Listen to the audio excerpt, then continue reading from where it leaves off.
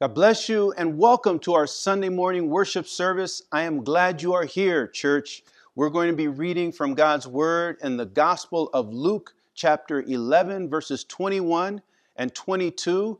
And this is going pretty much consistent with some of our ongoing conversations in our Bible study on Tuesday nights. We've had some tremendous conversations there, and I'm just so appreciative of the many theologians that are part of that Bible study whose comments are rich and insightful. And this kind of goes along with some of our discussions there. So I hope the Lord brings clarity and some understanding to us. And it also is consistent with what's been happening on our Wednesday prayer meetings, some of the concerns we've had about our loved ones. And so this morning I pray that the Lord speaks to us. Here in Luke chapter 11, verse 21 and 22, this is what it says. I'm reading from the New International Version of the Bible, so your version may read differently, but this is what it says. It says, when a strong man, fully armed, guards his own house, his possessions are safe. But when someone stronger attacks and overpowers him, he takes away the armor in which the man trusted and divides up the spoils. Let's pray. Heavenly Father, this morning we ask that you would bring clarity to us, not only with what these words mean, but how they relive themselves in our day and age. I pray that you would speak to us about our own families, about our own challenges and struggles. Make clear to us what it is you are saying to us today. In Jesus' name we pray, and God's people say, amen. Amen. You know, throughout the Bible, there are many stories about God striving to do as he pleases against the forces that oppose him. God is opposed by forces in the universe. In the very beginning, the Lord rebuked the waters that tried to surpass the dry land. And he had to rebuke it and push it back and say, well, this is your boundary and go no farther than this. Later, he fought against Leviathan and Rahab, these terrible, mystical sea monsters or serpents that opposed creation. The Bible even tells us that he flooded the earth, not just because of the wickedness in humanity, but also because fallen angels had given birth to giants there in Genesis chapter 6. And then not to mention the fact that there were heavenly battles.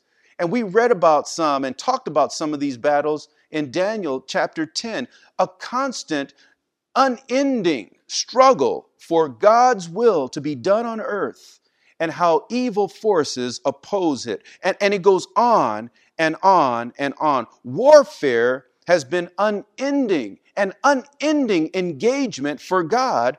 And the battle becomes even more clear when we read about these battles in the New Testament. Jesus' whole ministry seems to reflect the fact that evil exists and the whole world has been taken captive by the strong man. That there is a force that has been contending with God, contending with Christ for the will, their will to take over, to take precedence over the will of God. So the will of God has to be fought for and won, that it's not a given. So Jesus made it very clear to his disciples to pray, that when we pray that God's will be done on earth as it is in heaven. This tells me that to some extent, God's will is not being done on the earth. And so God is calling for us to join the fight. There is a fight going on, and we need to be a part of this fight. All of creation has been infiltrated. It's been seized and occupied by demonic forces of evil who oppose the will of God. It's everywhere. This battle is pervasive, and it's taking place in every aspect of creation. Those you know and love have been affected by this battle. Part of your own struggle can be attributed to this cosmic battle that's been taking place. It started in the heavens a long, long time ago, and since then it's made its way to earth. And it's because of this battle that we struggle with our own fallen natures. It's because of this battle that we fight each day, that we have the hardships that we have. It's because of this battle. Humanity was separated from God when there was once peace and fellowship with God. Sickness and death entered into the world where there was once fullness of life and eternity, right? All of that is changed because of this struggle. All of us have been impacted in some way. Some struggle with identity. Others struggle with addictions, right? Wealth has been disproportionately distributed, and the wealthy struggle with pride and privilege, whereas the poor struggle with want and need. And in some way, every citizen on the earth has been taken captive to some extent. And thank God, many of us have been set free. But citizens of this world, we've been taken captive by the evil king of this world, a strong man who has taken us captive and holds us up like trophies in his possession to show God that he has taken those that God has paid for. He fills his house with trophies from the many battles that he's fought. People that you know, people that I know, people that we've prayed for, marriages and households of people, families, fathers and children, communities, all have been taken captive by the strong man. And if you're able to look through the window of the strong man's house, you'd probably see world leaders of past and present. You'd probably see notorious criminals there inside the house of the strong man. If you look hard enough, you might even see family members, your own family members, people that you know, friends, the unsaved, captives in the house of the strong man, begging you to do what you can to help them escape. So here in Luke chapter 11, verse 21, Jesus is telling us that those who want to make progress in tearing down this evil kingdom in the world and taking back the property that he's filled his house with, that we must first tie up the strong man who keeps watch over his house, who keeps watch over his possessions. If we want to make progress in tearing down this kingdom, if we want to make progress in winning back those that he has taken captive, we have to first tie up the strong man. There's only one way for this to happen, according to Jesus. It's only when someone stronger than the strong man comes along and attacks and overpowers the strong man. The only way to take his possessions is for someone stronger to do that, for someone stronger to come and overpower him. Not to sneak around him, not to show up at night or when he's off, and he leaves his house, unoccupied, but to confront the strong man in broad daylight, to fight him face to face, to overpower him. Then the stronger one can take the captives. That's the only way it can happen, to overtake him, to overpower him, and to take away the armor in which the strong man trusted. It's only then that we can carry away the treasures that he has stored up in his household. So here's the story. In this story, Jesus had just delivered a man possessed by a demon. You can read about it in verse 14. A man who the Bible says had a mute spirit.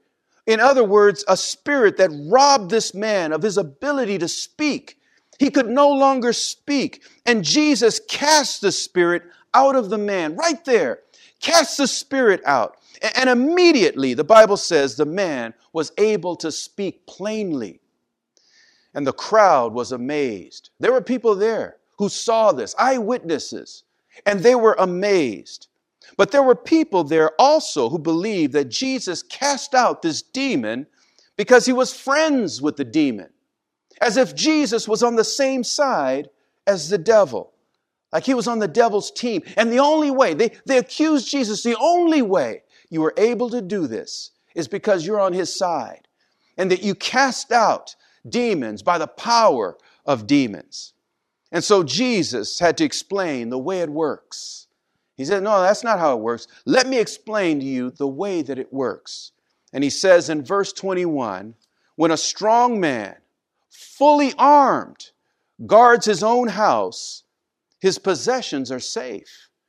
Right? As long as the strong man who is fully armed protects what he owns, what he has, what he's won out of the battles that he's fought, as long as he's protecting those things, he's safe. But when someone stronger attacks and overpowers him, he takes away the armor in which the strong man trusted, and he divides up the spoils. Now, you know that word spoils. It doesn't mean something that's like rotten and no good. The spoils are the leftover from a defeated army. An army that has they've captured riches from the kingdoms that they had overtaken, the places that they've raided, and they've come away with wealth and riches. And then if you were to defeat that army, all of the leftover, all of the riches, all of the wealth that they leave behind are the spoils of war. Now you can take those things along with you. They become yours when you defeat the army. And Jesus is saying that if someone stronger than the strong man defeats him, then he can take the spoils, divide them up. He can send the captives home. So in this story, Jesus describes himself as a burglar. If you can imagine that. This is a home invasion. The strong man is protecting his house. And Jesus is saying, well, I'm like a burglar that will enter into his house, that I don't sneak around at night. I don't come to the house when the strong man is away. I show up when he's at home. And because I am stronger than the strong man, I overpower him. I take away the armor in which he trusts, and I'm able to take the captives home with me. Jesus broke into and entered the devil's house, guarded by the devil himself, whose house is full of treasures, trophies from broken homes, runaway youth, people you know, people that I know. Like furniture, Satan decorates his home with the lives of broken people, the lost, addicted people, the unsaved, deranged. His furniture and decor are people. He fills his house with people. But a stronger man has come along. And as hard as the strong man tries to keep his possessions safe, the stronger man overpowers and jacks him and takes away all of his possessions. Jesus is that stronger man. And Jesus is describing what just happened to the man that he had just delivered a few moments ago. He didn't just heal that mute man. He had to enter into the house of a strong man, an armed man who refused to let this mute man go free. So the only way to set the captive free is to invade the house of the strong man, to enter in, to confront him face to face and take what he is holding in his household. When a strong man fully armed guards his own house, his possessions are safe. In other words, Satan does a good job holding on to the people that he's captured in his wars, the people that he's deceived. He does a good job in keeping them locked up, captive, bound, and he refuses to let them go. But when someone stronger attacks and overpowers him, he takes away the armor in which the strong man trusted, and he's able to divide up the spoils. This reminds me of what the Lord says in Isaiah 49, verse 24. He says, "Can plunder be taken from warriors, or captives rescued from the fierce? But this is what the Lord says. Yes, captives will be taken from warriors and plunder retrieved from the fierce. I will contend with those who contend with you, and your children I will save. You get that? And your children I will save. He goes on to say, then all mankind will know that I, the Lord, am your Savior, your Redeemer, the mighty one of Jacob. In Jeremiah chapter 31, verse 11, it says, for the Lord will ransom Jacob and redeem them from the hand of those stronger than they. Colossians chapter 1, verses 13 and 14 says this, for he has rescued us from the dominion of darkness and brought us into the kingdom of the Son he loves.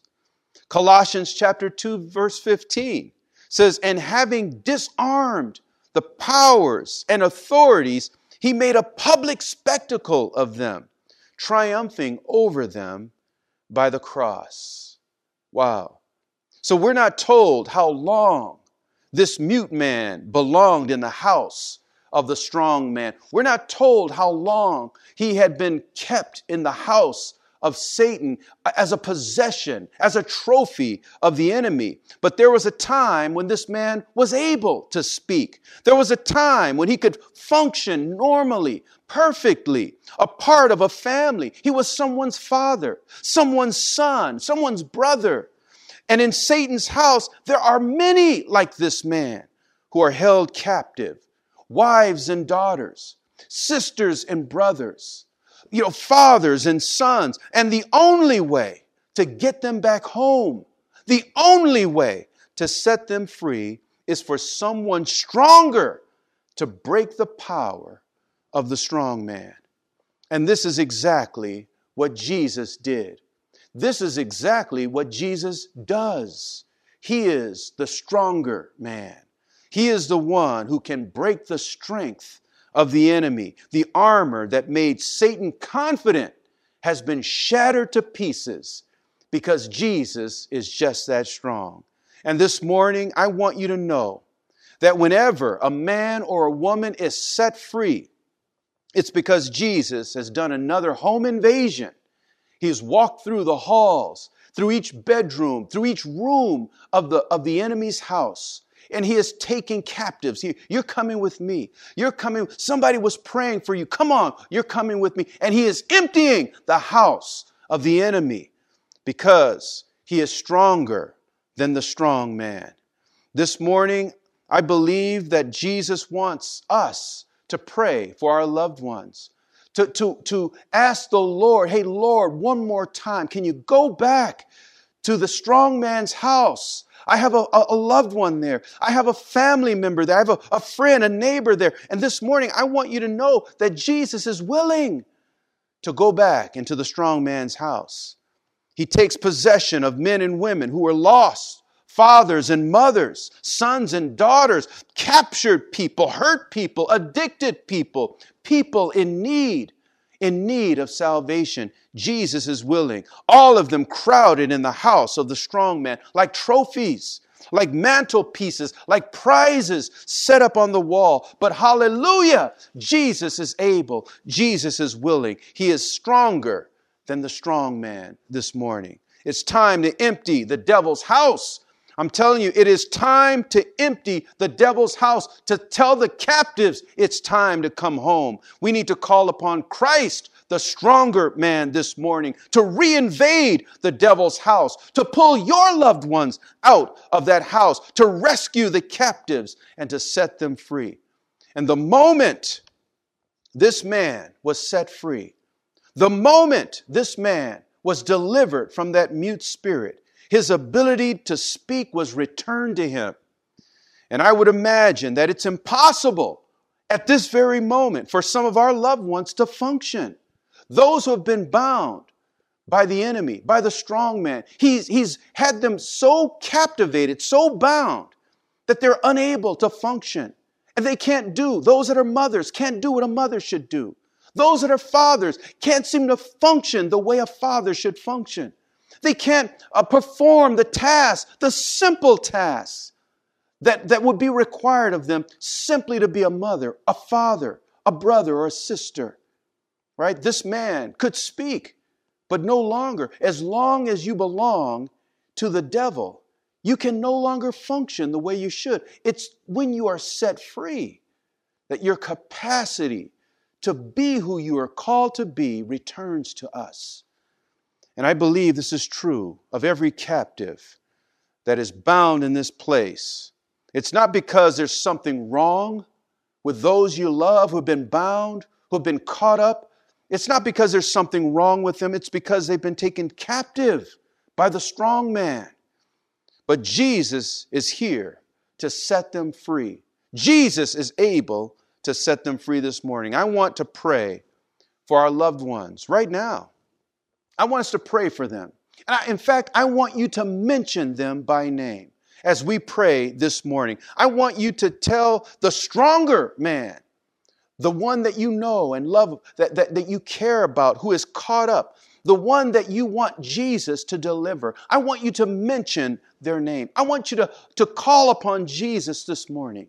And let's ask Jesus to reinvade that house, to confront that strong man, to bind the strong man, and to walk off with the treasures that he has there in darkness. Father God, right now we come before you, our church, Victory Outreach Inglewood, our brothers and sisters, friends of our church. We come before you this morning to ask, my God, for deliverance, my God. We ask that you would set the captive free, those we love and care about this morning. We pray, Father, for Anthony and Gabriel and Tatiana and Messiah and Raymond, Lord God. We lift up Kenny to you for deliverance, my God. We pray for Joseph and Tony and Jaime, Lord God. We lift up Daisy to you for Michelle and Kevin and Kaylin and Jenna, for Scott, for Helen and Beatrice, for Carmen and Ortega, Lord God. We pray, my God, that you would move in their lives. We lift up Olga to you, Father God, that you would move Ricky, my God. We lift him before you, Father God.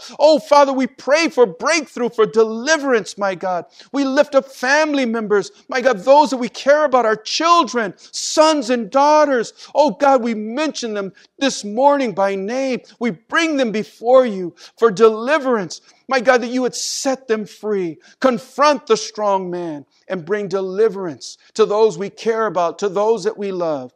We thank you this morning for your great ability, for your strength, my God, for your willingness, my God, to enter into that hostile place and deliver those, my God, that you have died on the cross for. Father, we thank you for sending your Son. And Jesus, we thank you for our deliverance and the deliverance of our loved ones. We ask this all this morning in Jesus' name. In Jesus' name we pray. Amen. Amen. Praise the Lord. God bless you. And don't stop praying for those that you care about. Don't stop praying, because the enemy has been at war from the beginning of time, and he never stops. Right? This is why we guard our own hearts and lives. This is why we protect our own minds. It's because we are in a war. But you know what? There is someone stronger, and he is our commander-in-chief, the one who protects you, who fights for you, and is able to take the spoils that the enemy has captured. Amen. So continue to pray for them, and God bless you. May the Lord be with you, be your strength. And we look forward to seeing you very soon. Amen. God bless you.